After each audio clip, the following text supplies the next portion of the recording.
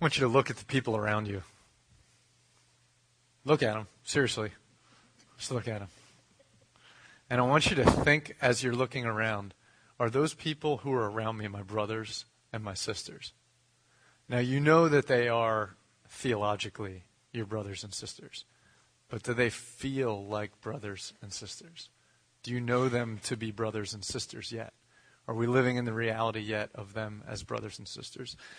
Today we've been talking about, we started this Written on Our Hearts series, and we said that the whole point was we were leading to October 5th, which, it's today. My watch is wrong. It says it's the 4th, but I know better than that. It's October 5th today, and this is what we've been looking forward to. The Written on Our Hearts series, the whole point was kind of describing who we are as a community so that when we come together in sort of covenant ceremony, that we already know what we're getting into. If someone goes into marriage, it's always a helpful thing for them to go through premarital counseling. That's to filter all the what we thought we were getting into and to help say this is what you're actually getting into, and that's what the Written on Our Hearts series is who are we? Why do we exist? Who is God, and who are we inside of God? Why did he create us? Why do we exist, and what is it that he called us to do? And we wrote those things on our walls, but we're expecting that the reason we write them on our walls is because God's writing them on our hearts. And so when we covenant together, we say, do we agree about this together, and do we move forward in covenant? So today's kind of like a ceremony a little bit in that sense, and at the end of this message, what we'll have is a moment of, for those who are members and those who are newly becoming members, there will be a moment where we see this covenant. And, there's a lot of question as to why in the world isn't like church membership kind of like a old school thing? Membership is interesting because if you accept Jesus as your Lord and Savior and you have a personal relationship with Jesus, you're a part of the church, right? Because you're one of those people who has had a relationship with Jesus. And if we are a people following Christ, the people who are following Christ, who are individuals who have, come into that relationship, are part of the church. But there's this whole other side of that thing that we need to look at and talk about today, which is like, we're not just individual people. There's this, see that on that sign over there? There's that one little word before people following Christ. What is it? A. Man, it makes such a difference when you put that A. We're not just people following Christ, we're a people following Christ. And that's what church membership really still represents in a lot of ways, is that there's something more than just individuals having relationship with God. There's also something still to the community and what that's about. And so today we're having a ceremony, and this is always the way it's been. The people of God have always been called to form covenant together with God. Probably the first big moment when there was a big covenant community with God together. Do you remember when this is in the scripture? It's in the Old Testament. And there's a mountain and there's smoke and there's 2 tablets. What was that? Yeah, 10 Commandments, Mount Sinai, okay? 10 Commandments, and there's this big moment where God's inviting his people, Israel, to covenant with him and say, you will be my people and I will be your God. And here's kind of the boundaries of how that works. Here's the 10 Commandments. This is what we're agreeing around to be the form of our relationship. And later on, when they enter into the promised land, they renew that vow. They're standing on these different mountains and they're yelling across the valley to each other, the blessings and the curses of being the people of God, that we will honor God, and they'll yell out the blessing all the way across the valley, and then they'll yell back the curse. And the point is that as we abide with God as a covenant people, we'll receive that blessing of the covenant. As we walk away from that covenant, things won't work well for us. One of my favorite examples of this in all Scripture is this guy named King Asa. There was this huge revival that happened in the kingdom of God, in the kingdom of Israel. And King Asa was... the country was in really bad shape, but he turned to the Lord, and he asked the entire nation to come with him. And so they had this big ceremony where he asked everyone to covenant before God, to devote themselves to wholeheartedly serve God. Their covenant was fierce because apparently the way they did it then was they said, whoever will not wholeheartedly devote themselves to serve God will be put to death. So that's what we're doing today. We're going to have blood covenant, and moving forward, you keep seeing covenant be a big deal, and not just individual relational covenant with God, but corporate covenant. And you see it when in the New Testament, this is expressed when in Acts chapter 2, 3,000 people came to Christ in one day. And what did they do after they came to Christ individually? They were baptized. And that baptism was a picture of we're entering the community and we're becoming a part of the community. And then it says, and then they met together in each other's homes every night. They held everything in common. They shared together. They devoted themselves to the apostles' teaching, to the fellowship, to the breaking of bread, and to prayer. They gave themselves to the community. This wasn't just a personal connection to God. This was a dive into the community of God's people. And so one of the things that we've lost in America is we tend to think of relationship with God only individually. And there's good reason for that. We're kind of reacting to some really bad stains in church history. And we might not know that that's what we're reacting to, but we are.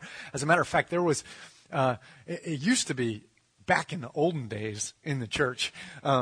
There's a few of you who might have been around back in the time of the Reformation. I don't know. Most of them are first service.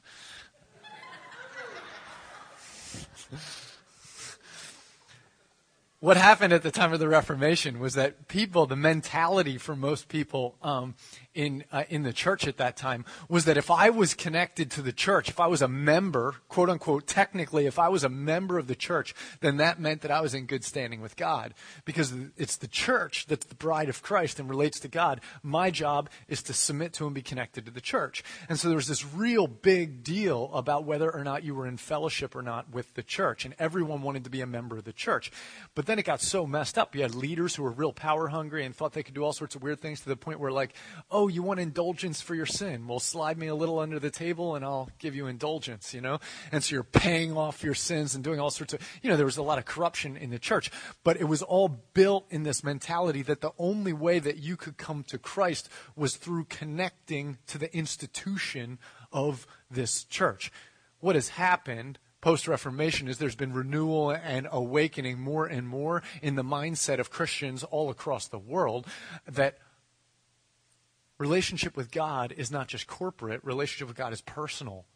And people have said, when you look at Jesus and the way he leads the church, it's not just about a program or an institution. It's not just a religion. This is a personal relationship with Jesus.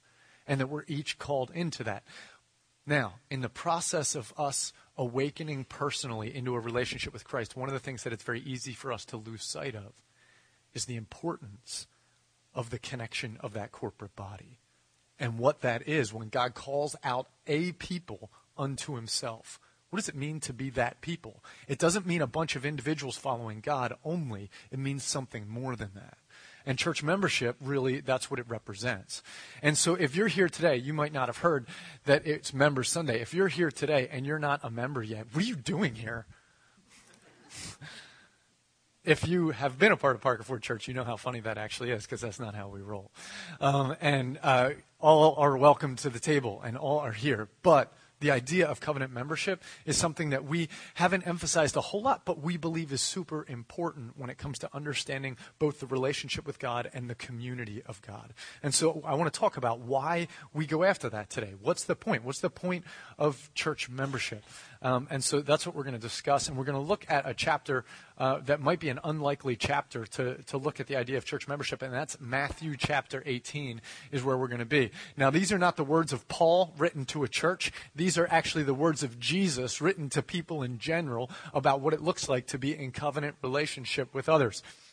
And I was with a buddy praying. I was with a couple other buddies praying this week. And one of the buddies had this prayer. It was an interesting prayer. He said, we're all in deep prayer, and he said, God, thank you that you're a dirty God. And we were all like, what? And he said, seriously, God, your hands had to get muddy and dirty in order to make us. You made us out of dirt.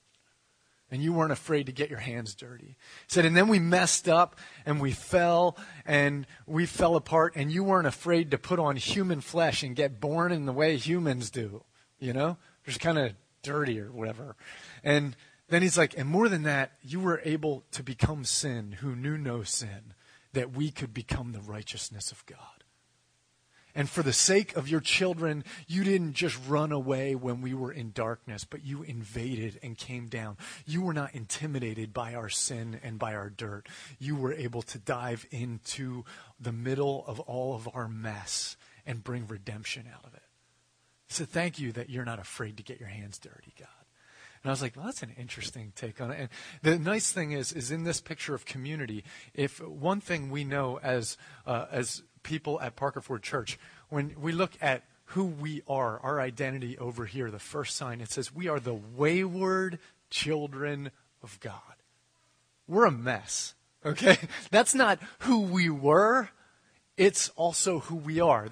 We are the wayward children of God who are forgiven and who are redeemed by God, and by God's grace are being transformed. That's present tense. We're being transformed into his power and by his power into his character. But we are wayward. If there is a person in here who can stand up and say, I am not wayward, and I do not struggle to be completely and totally submitted to God 100% of the time, I would love to talk to you after the service. Because I just want to know your secret, and I want to expose the lies that the enemy is putting you. We are all messed up, and sometimes the picture of church membership or church community can be like, is this like when you get to this level, you become a member, or something, and all of that we need to put on the table and say, this is what it means, to be a member is we're a bunch of people who are a mess and who are looking to follow God. And we actually need one another and are called to journey this thing together. And this is us in covenant together saying, I am with you in this thing and you are with me in this thing. And much the way you would have a marriage ceremony where a bride and a groom would stand here and face each other and there'd be music and there'd be strings and there'd be, all the pomp and the words and all the stuff and the flowers. But it all revolves around one moment. And it's when they're standing there holding hands, looking at each other, and they exchange their what? Vows. And that's a covenant. That's a covenant. Why the covenant? Because there's days where it's not going to be easy, and in those days we have to remember that we promised to stick together. And when we can't lean on the passion that brought us together, we got to lean on the promise that keeps us together. And in a church community, in a world where everyone is kind of trying to find their own path, we miss something huge when we do not see ourselves in a covenant community where we say, if things get tough here, I'm going to bounce and go to another church because I don't like the way it's working out. Well, what we lose in that moment is we lose the need to dig deep to figure out how to become one in the body of Christ. And that's what we're called to. And so Jesus' words here in Matthew 18 speak about the community of the body of Christ and how it works out, not in an ideal world where everyone's got it and everyone's got their stuff together, but in a broken world where we're a mess. How does the community work itself out? And so we turn to Matthew chapter 18, and we look at Jesus' words speaking to what would be his church. All right, I want you to look at verse 12. And we're going to stand together in honor of the word. What do you think? If a man has 100 sheep and one of them has gone astray, does he not leave the 99 on the mountains and go in search of the one that went astray? And if he finds it, truly I say to you, he rejoices over it more than over the 99 that never went astray. So it is not the will of my Father who is in heaven that one of these little ones should perish. Who are the sheep? We are. We are all the sheep. We're in his fold. This is his body. This is his family. This isn't just anyone. This is his sheep, okay? So the lost sheep is someone who's a part of here, a part of us, but then is kind of getting lost and disconnected, okay? Which is all of us at moments.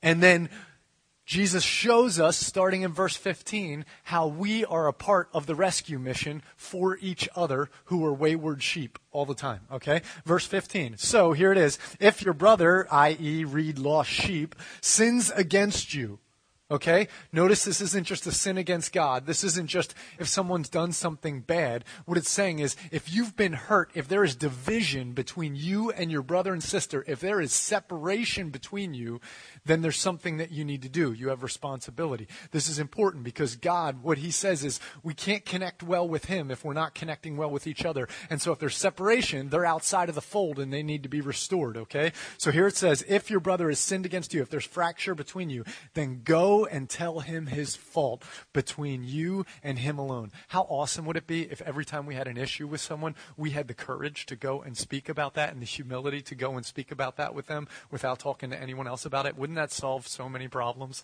if we could do that? We're a mess. We don't always do that. If he listens to you, you have gained your brother. The lost sheep has come back. If he does not listen, take one or two others along with you. That's your brothers and sisters or whatever. Bring other siblings with you, that every charge may be established in the evidence of 2 or 3 witnesses. So this is, all right, you weren't listening to me, but now there's a bunch of us who all see it the same way, and we all love you. Listen to us. We want you back in the flock. Okay? Verse 17, if he refuses to listen to them, then tell it to the church. Uh-oh, now all of a sudden there's elders and pastors getting involved in all this stuff. And if he refuses to listen even to the church, let him be to you as a Gentile and a tax collector. What does that mean? It means that they're outside. They're not family members. It doesn't mean that we hate them. We're not called to hate those people or to treat them bad. It just means that they've elected to be outside of the family right now, and you're working to bring them in, but they're not trying to be in. So then treat them as a guest. Don't treat them as, they don't want to be a family member. They don't want to be held to that, so treat them as a guest, okay? Verse 18, truly, we're just going to stop there. And we'll get to 18 and 19 at the end of the talk. Okay, you can have a seat. And if you are here today and you are a guest, you need to know this is Member Sunday, which means that we're having a family meal together. But if you are a guest, you are welcome to the table. Every day, any day, we love having guests a part of the table. It makes everything a lot more fun. When it comes to the family, we get to experience other things. So guests are always welcome to the table. Where, the church has responsibility to care for, provide, to develop members of the family, those who are the siblings and the members of the family. But we're always open to having guests come and enjoy and be a part of that, okay? Join me in prayer right now. God, we just ask for the remainder of our time right here, for you to take this text and to take the idea of what this is about that we're about to experience in these kind of vows, these covenantal vows that are about to happen, and explain to us your heart and your perspective on what that's all about and why we do it. And God, I ask that you would invite us into a place as a church family, for those of us who are really at a place where we're able to covenant and say we're in this together, that you would help us to be able to walk that out. We need your Spirit in it. And for those of us, God, who are here observing or here enjoying some of the food from the table, but are not there, that this would also be a welcoming environment for guests as well. We thank you, Jesus, for the fact that you have given yourself entirely covenantal to your people. And, oh, man, you have paid the ultimate price for it, and you've brought the ultimate redemption. We thank you for it in the name of Jesus. Amen. What do you call a bunch of bones that don't have flesh and blood wrapped around them? A skeleton. Yeah, in a few weeks you'll start seeing lots of fake skeletons hanging from people's houses and stuff because of Halloween decorations. Are skeletons good things? Yeah, weird question.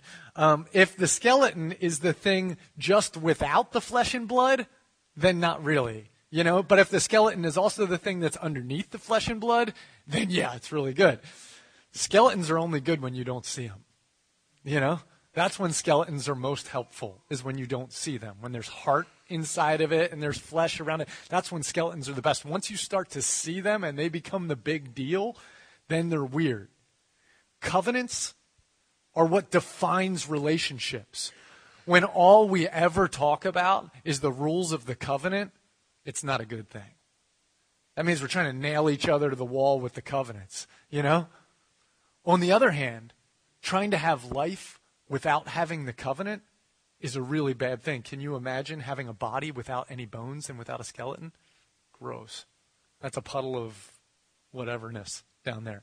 You know, some churches have lost life in them, and they've lost vitality in them, and all that's left is the structure, and this is what you have to do, and membership in that kind of situation is like, what am I becoming a member to? What am I chaining myself to? It's just this structure without life around it, and it seems hard. There's other churches and other times and movements where there's life and there's vitality, but there doesn't seem to be any shape or structure, and it needs to have a place to, like, how do we relate to one another, and how do we move and do anything? Without that, it's just kind of like, there's a lot of life and blood, but it's just kind of like blob, you know? And when God paints a picture in the scriptures of his body, it has both bones and structure to it, and it also has life and vitality to it. Jesus talks about it as far as wine and wineskins.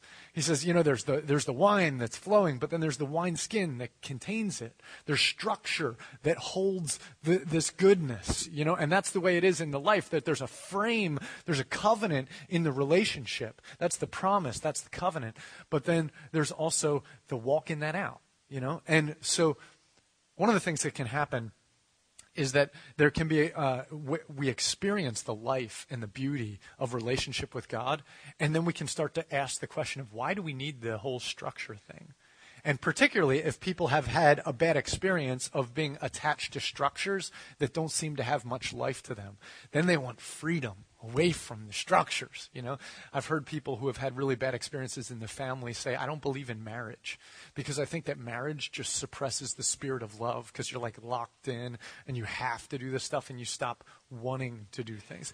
And I understand the mentality of what people think when they think that, but most of that has been because they've had an experience where there's been the structure of marriage, but there hasn't been the life and vitality of marriage. The problem is not to get rid of the structure of the institution of marriage. The problem is you have to work at actually bringing vitality to it. And oftentimes when it comes to church membership, people have thought the same thing.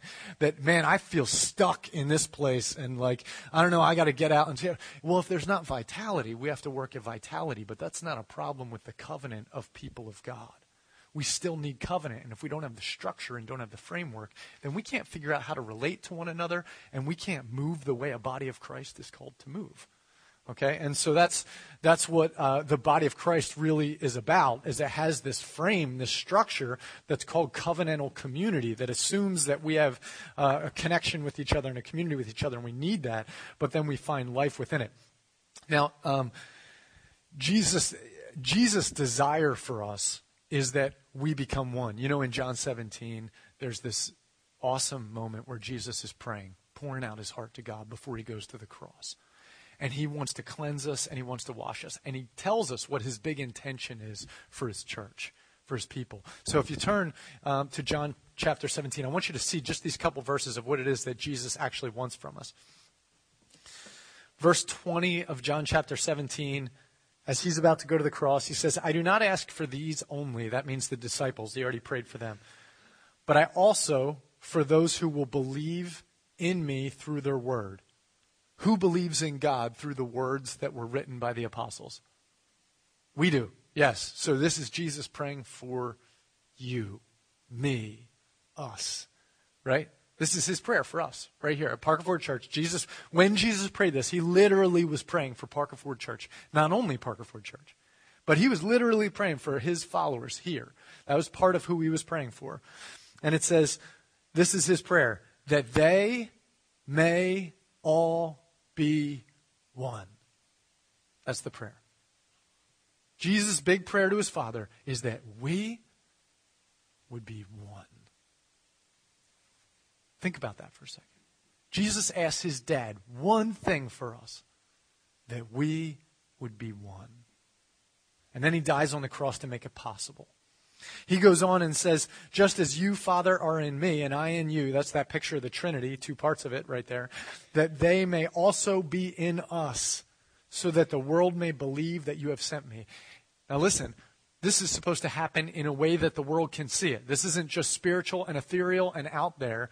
It's that we're one so much that the world who's looking can be like, wow, what's that? Right? And so he keeps going. He says, the glory that you have given to me, I have given to them, that they may be one. Our purpose is to glorify God, to reveal his nature. And he's saying, I'm putting this on them, the ability to reveal our nature, God. I'm giving to them, even as we are one. Verse 23, And listen to this. I and them, you and me, that they may become perfectly one. Perfectly one. So that the world may know that you sent me and loved them even as you loved me. Here's the deal. God's design for us is that we together as a people of God begin to look less and less like just individuals, and we begin to look more and more like one covenant body, and that we flow. Are we individuals? Yes, we're individual members of the body of Christ, but there is only one body.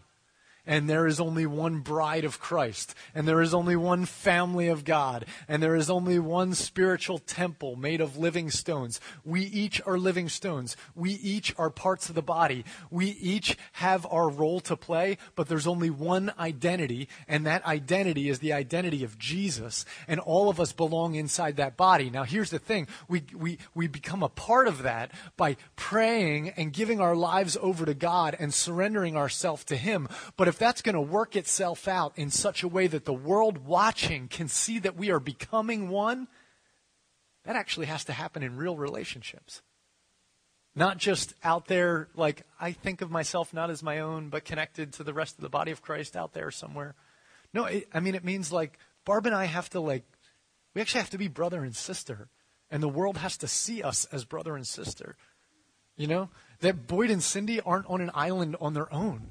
That they're connected with a whole bunch of other people who see that their journey is not their own. And that our journey has to overlap and interwork. And the way the beauty of God is revealed is when those parts of the body begin to integrate, which takes real relationship, real connection, real covenant. And so church membership is not the idea of saying, did I legitimately accept Jesus as my Savior? And this is what makes it legit. So when I get to heaven, I'm going to take out my card and be like, here it is, God. I am a card-carrying member of the body of Parker Ford Church. You can let me into heaven. You know, it doesn't work that way. You know, the card doesn't help me. What it does is it says to my brother or sister, it says, you're not alone. And I'm not alone, and my journey is not my own, and your journey is not your own. And He called us out to be one. And we are covenanting, almost like bride and groom hanging out here at the altar and saying, I am no longer my own. I belong to you. And that we are saying as the body of Christ, we are no longer our own, but we belong to each other. And that covenant, of course, is a little bit scary because that requires investment and it requires sacrifice.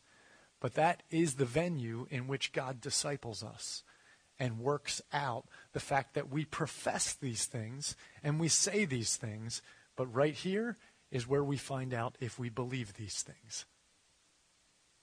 Is in covenant, in community. We cannot say that we love God and yet have something against our brother.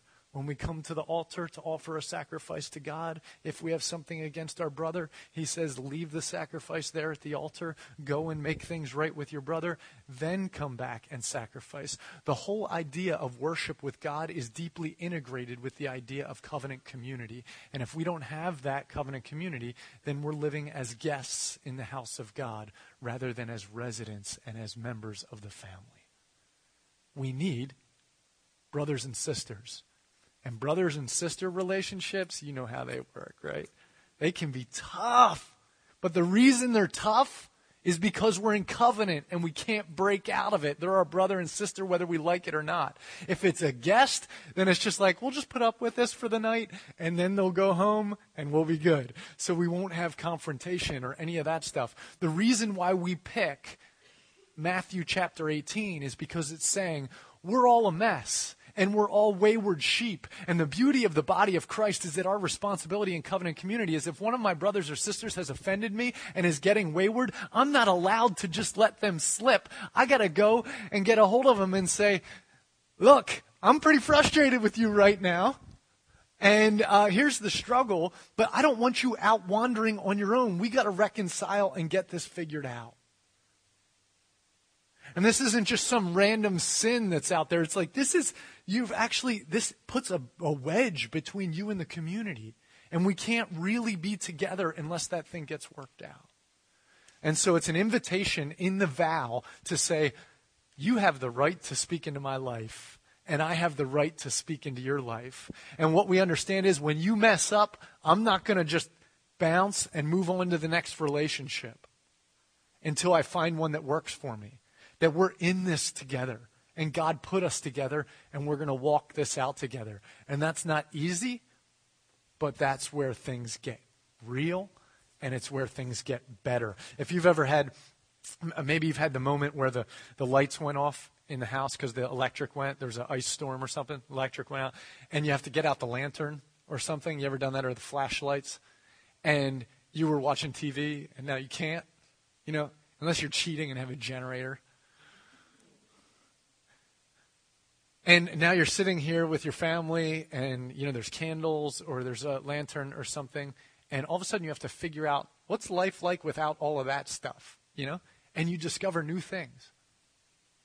When there's endless possibilities outside of covenant, every time things aren't going the way I want, I can skip to the next thing. But when I am bound by covenant, I have to learn to dig deep when things aren't going well and find more. And this is the idea of the body of Christ, is we are discipled by Jesus as we engage in relationships that are not always easy and not always ideal, because we have to learn how to work out the gospel of Jesus, him dying on the cross. How does that affect this tension between you and me? How does the forgiveness of the cross speak to the forgiveness between you and I?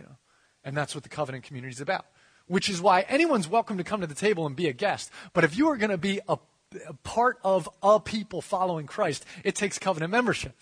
And that's because we don't actually believe here at Parker Ford Church that you have the ability to fully become a disciple of Jesus, walking that out in all that it means without also being covenantally connected to other people. The scriptures don't reveal that kind of Christianity. The scriptures don't show us that kind of faith. It is always worked out in community. And if you don't have the community, I don't know what kind of Christianity that is, but it's one that only exists in recent history in America, not one that reflects what the breadth of church has always said it is. It's walking it out in community. And since we're such an individualized world right now, it's easy to kind of think of things in that way. But we are being called to be a place where there's covenant and where there's community. Nobody can have a relationship with God for another person. Nobody can do it. That's it. Lynn, you have to figure out your own relationship with God in many ways, right? You have to come on your knees before Jesus and give your heart to him, just like any of us do. And yet, equally true is that I can't become God's nature, reveal God's nature and God's character on my own. I cannot reflect the Trinity on my own. I can't see the whole perspective on my own. And it's within the bounds of covenant that I need to do that. So there's both the need for the individual connection with God, which is part of what we expect of those who are journeying with Christ, but then there's also the need for that corporate connection together. All right? And this, you can see this when in Hebrews it says that you got to honor those who lead you and teach you, and that those who are leading and teaching we have responsibility, and we are held accountable for those who we have responsibility for. But sometimes in the church right now, it's kind of tricky to figure out who we're actually responsible for as leaders, or who we're trying to honor as leaders. I listen to podcasts throughout the week of great teaching, but I listen to John Ortberg out in California, is a great preacher I love to listen to, but he doesn't have any responsibility over my life. He's not a shepherd who God put in my life. He's just some guy teaching. He has a responsibility to be faithful in the way he's teaching the Word of God and to honor that right. But he doesn't have relational, covenantal responsibility over my life. But who does is the question. And all of those questions about who I'm supposed to honor and who I'm supposed to respect and who I'm supposed to feel responsible for are all defined by this thing, covenant membership. That's what defines it. I'm a member of this community, and therefore there are people who have responsibility over me and who I have responsibility to and who we're supposed to be connected to. And just like marriage, man honors wife and wife honors husband, and that's defined by the covenant. And so that's what we look at in this, again, in this picture of Christ's church being in covenant community with each other. Now, I want you to look with me at the last two verses of Matthew 18, that passage in Matthew 18 that we looked at, and we'll end here.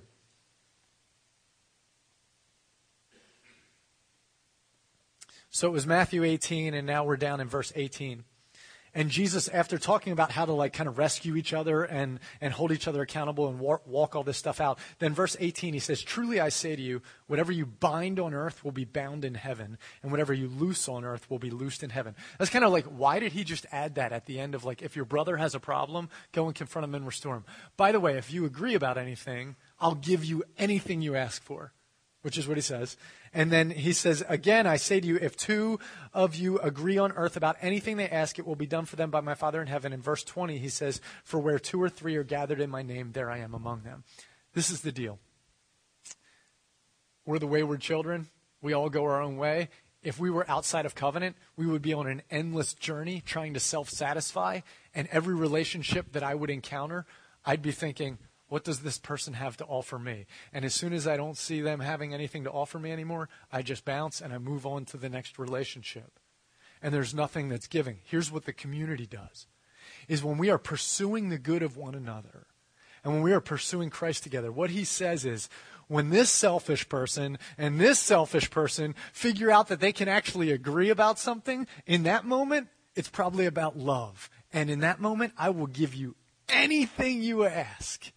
Anything you ask, the power of God will unleash for his church when two or three come together asking for the same thing for the kingdom of God. Because inside of that agreement, what we're finding is we are finding the church looking not just as individuals looking for their own stuff, but a church coming together to look for God's stuff. And in that moment, he will unleash his power for his church.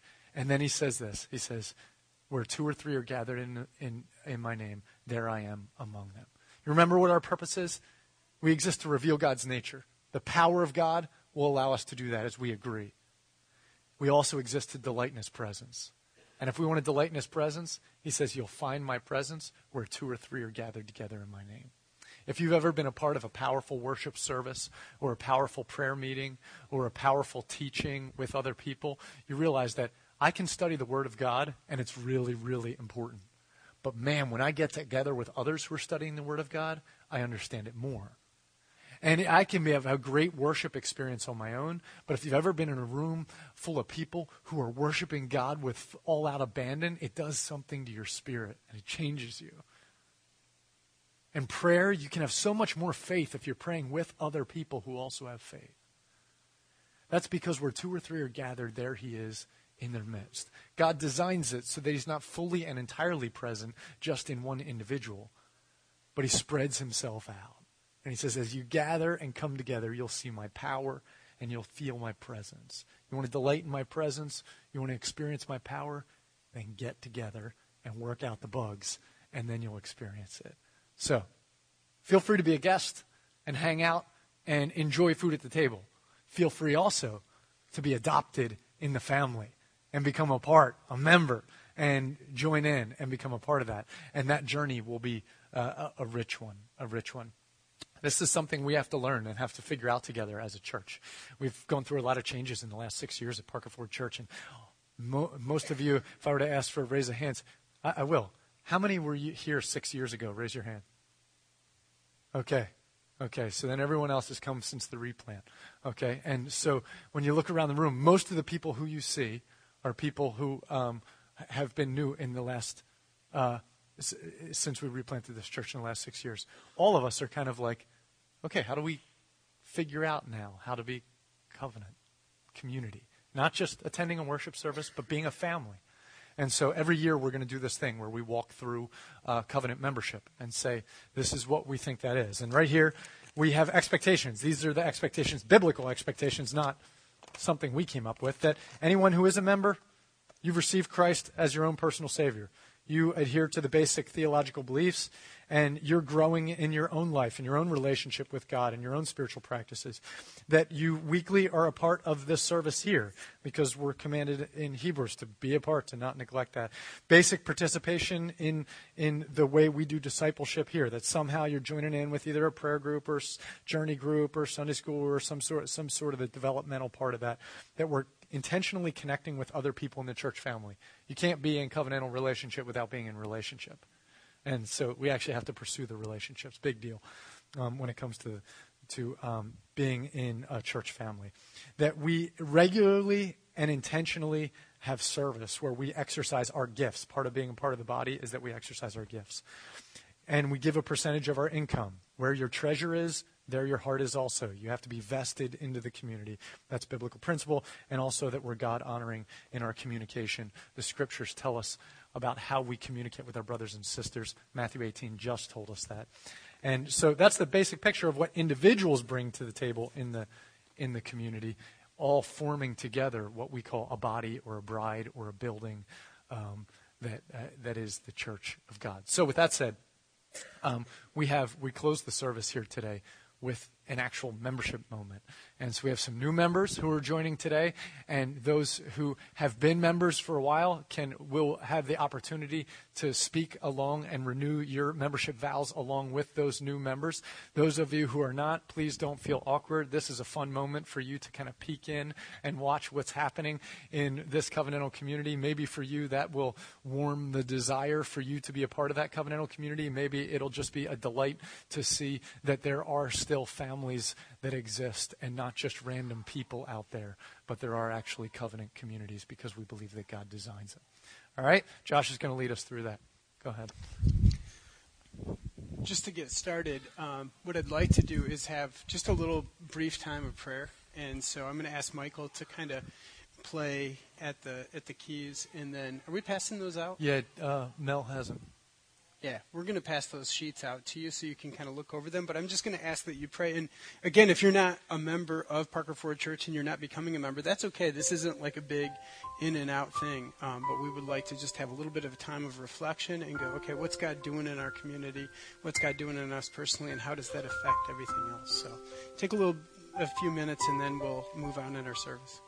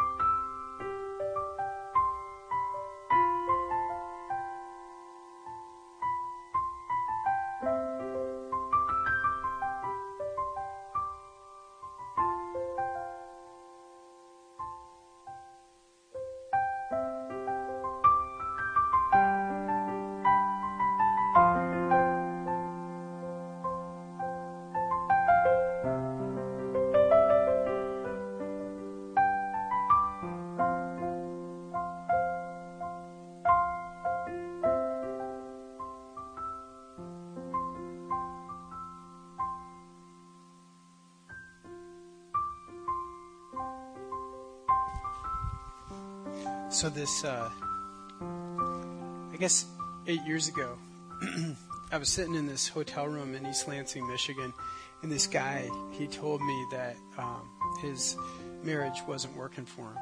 This whole thing called covenant, it meant something to him that wasn't working. He just confessed it. He said it's not working. And we talked about getting honest.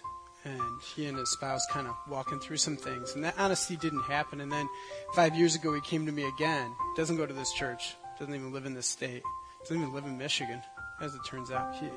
He came to me and he said, it's working less. This covenant thing isn't going well at all. I had a counselor once tell me, no marriage is going to be better than its lies. And then she went on and said, no organization is better than its lies. And that means that we as a family, we're no better than our lies. And what I've watched in the last few years is that this relationship that I had, these friends that I had, they were growing apart, and it was because of lies in the relationship, and nobody was getting honest about that. And no matter how many times as a friend I tried to step in and be helpful in that, it was kind of like, it didn't work out. And all deception, all sin is deceptive a little bit, right? Every little bit of sin, it's deceptive a little bit. Last night, the last thing I did before I went to bed was I called that woman in that relationship and I said, I want you to know your husband's not coming back. It's time to give up. It was the last thing in my last evening. And I could hear her in a hotel room in a very different city, south of here. Her heart just broke as she realized that the covenant truly was over. It was done. And her husband had given up on her. And that brokenness, that hurt, you know. So for us as a family, we're not a marriage, right? There's only, that's one man, one woman. But what we are here is a family. And what we're called to is family. And that means if there's anything that's broken about us, it's a little bit deceptive. And if that stuff doesn't come out, it can eat us. It can hurt us. And this past week, I had these couple moments when people got at me. And they actually said some things that were pretty tough. One thing I heard is, Josh, you're a little bit arrogant. True story. And then one of our deaconesses, she actually asked me to think about whether I was arrogant or controlling. And I just immediately, when somebody says, are you a sinner? You immediately say, no, what's wrong with you? Why would you think that? And then the person went on a little bit further and said, hey, maybe you should check with your wife. And if I want to know how I'm really doing, I check with my wife. And I did. And it didn't go well. Honestly, Shelby just got really honest and said, well, here's how I see this in our life. And she kind of took me apart. And I found some strands in my soul, start to unravel a little bit. And I was like, I still kind of thought maybe I was the right one and all three of those people were wrong. Voting is not part of I'm not a democratic process in here. And so I did my Bible reading, and I was reading this book, the book that we're actually going to do our journey group on this coming Tuesday. And it came down and it said, if you want to enter the kingdom of heaven, this is what you need to be a part of. And it said, you need to be like a little child that just opens up your soul and walks towards God. And I thought, oh, that's not me.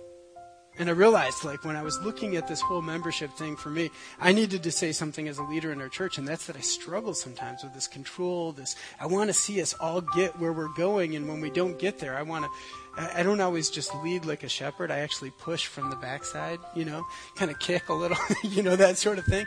And that is prideful. And I realized that's not like a little child. That's not actually following Jesus. That's actually kicking Jesus' children. And it doesn't actually work. So I'm just going to confess it. I want you to hear me say it. Honestly, that's true, because I don't want what our family's a part of and about to be kind of tainted by that stuff that I am. And I always struggle with this stuff. It's true. And there's always this little piece of me that's broken. And I told Tim I actually wanted to say that as a part of this service. I felt led, felt called of God to actually reveal that. I won't reveal every little bit of sin in my life, okay? You don't get there. That's reserved for other space. But that part I needed to share with us as a family. We're going to walk into this kind of service where if you're a member, I'm going to invite you to stand. And then I'm going to invite a couple families who are becoming members. We've had a really great PFC 101 class where people are checking this church out. Many of those people are saying it's going to take us a few months to process this stuff. So we have a whole bunch of people who are kind of going, yes, we'll be members someday, but we're not there yet. And I'm really excited about that. We never pressure people to become members or to get baptized. That's really what's going on in our church. And we have several people who are going, I just want to think about it. Some of those people I was talking to last night, going, are we there yet? So I'm going to invite the Morbys, Mike and Carrie, and I'm going to invite Boyd and Cindy Curry up to the front. And they're becoming members today. And the rest of you who are members who have gone through that class, I want to ask that you'd stand up. And we're going to walk through this together. You can come right up. And if the kids come too, that's all right, Boyd. It's totally fine to have Peyton with you. But if you're a member of this church and you want to commit to being somebody who's committed all in throughout this year, I want to ask you to stand as well. If you're not, no shame in that, right? No shame whatsoever. And in this service, I think we probably have more people who are not members than are. Now let me tell you about some things up here that you need to know. Boyd is from Texas. We're still going to love him, okay? I just want you to know that Grace is a part of Parker Ford Church. I know all sorts of things about Mike Morby too, but I can't even share them, so we're going to love him as well. Yeah. No, these guys are great, and we're really excited, and we're really excited about them joining our church, and we're really excited about being a family here. So you're just invited to participate. Elijah's going to put this kind of whole reading up there, and I'm going to read the blue, and at the end, when we get to the part where you get to respond, if you're a member here, you get to say the part at the end, and you guys get to see that part. And if you want to turn around and look, it's fine, or if you want to just hear me say it. It begins with these words. It says, knowing that Christians never fully arrive. We should say amen to that, right? Amen. We're not there yet. Not even me. as it turns out. Knowing that Christians never fully arrive in this world, but are always in the process of becoming, do you now reaffirm your faith in Jesus Christ as Lord and Savior? If so, say, we do. We do. Believing that Christianity is experienced in a faith community that supports and strengthens us in time of weakness and doubt, and that learns from us as we learn from it, do you promise to live and share together in the bonds of Christian fellowship? If so, say, we do. Recognizing that the church is organized to fulfill its mission, will you worship, serve, and share in the community and ministries of Parker Ford Church by your prayers, regular attendance, loyal service and outreach, and faithful stewardship? If so, say, we will.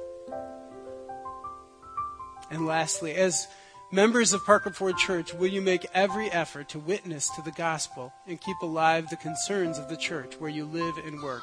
If so, say, we will.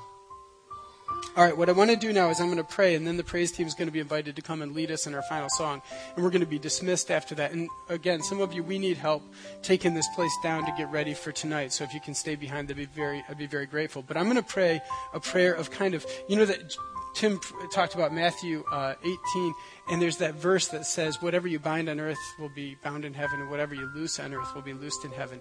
You know, we're binding ourselves together. That's a good thing. It's not too tight, Mike, but it's, that's what we're doing here today, and we need to pray into that. We need to bless and say, we're a tapestry of people that are woven together. We're a body, we're a relationship, we're a family. So that's really great, and I want you to just join me in prayer, and then we'll go into our final worship song. God, I thank you for the people in this room who are members of this church, who have been part of this family for a long time. I thank you for those who have been part for a short time, and then I thank you for the Morbys and for the Currys and what huge blessings they are to me personally. These people are my friends, and we just love them. God, thank you. Thank you for Peyton and Alex with the Currys, and thank you for Abigail and little Oliver with the Morbys, and the blessing it is to have these children among us and that are just growing up and becoming children of you, God. What a gift that is. And we ask that you would bless us as a church family, that you would help us to support the Morbys and the Currys in their walk with you. We pray that you would help us to pray through every different moment that comes along, the difficulties. We pray that you just bless us with a transparency in our community, that you would help us to be a family of people who walks together in holiness and in rightness, and that really helps each other. And when we fall, Lord, help us to forgive and move graciously as we walk forward together. God, thank you for your gifts, and thank you for the fact that you are so good. As we kind of end this whole message time, Lord, we just thank you for the fact that you have put us together. We pray these things in Jesus' name.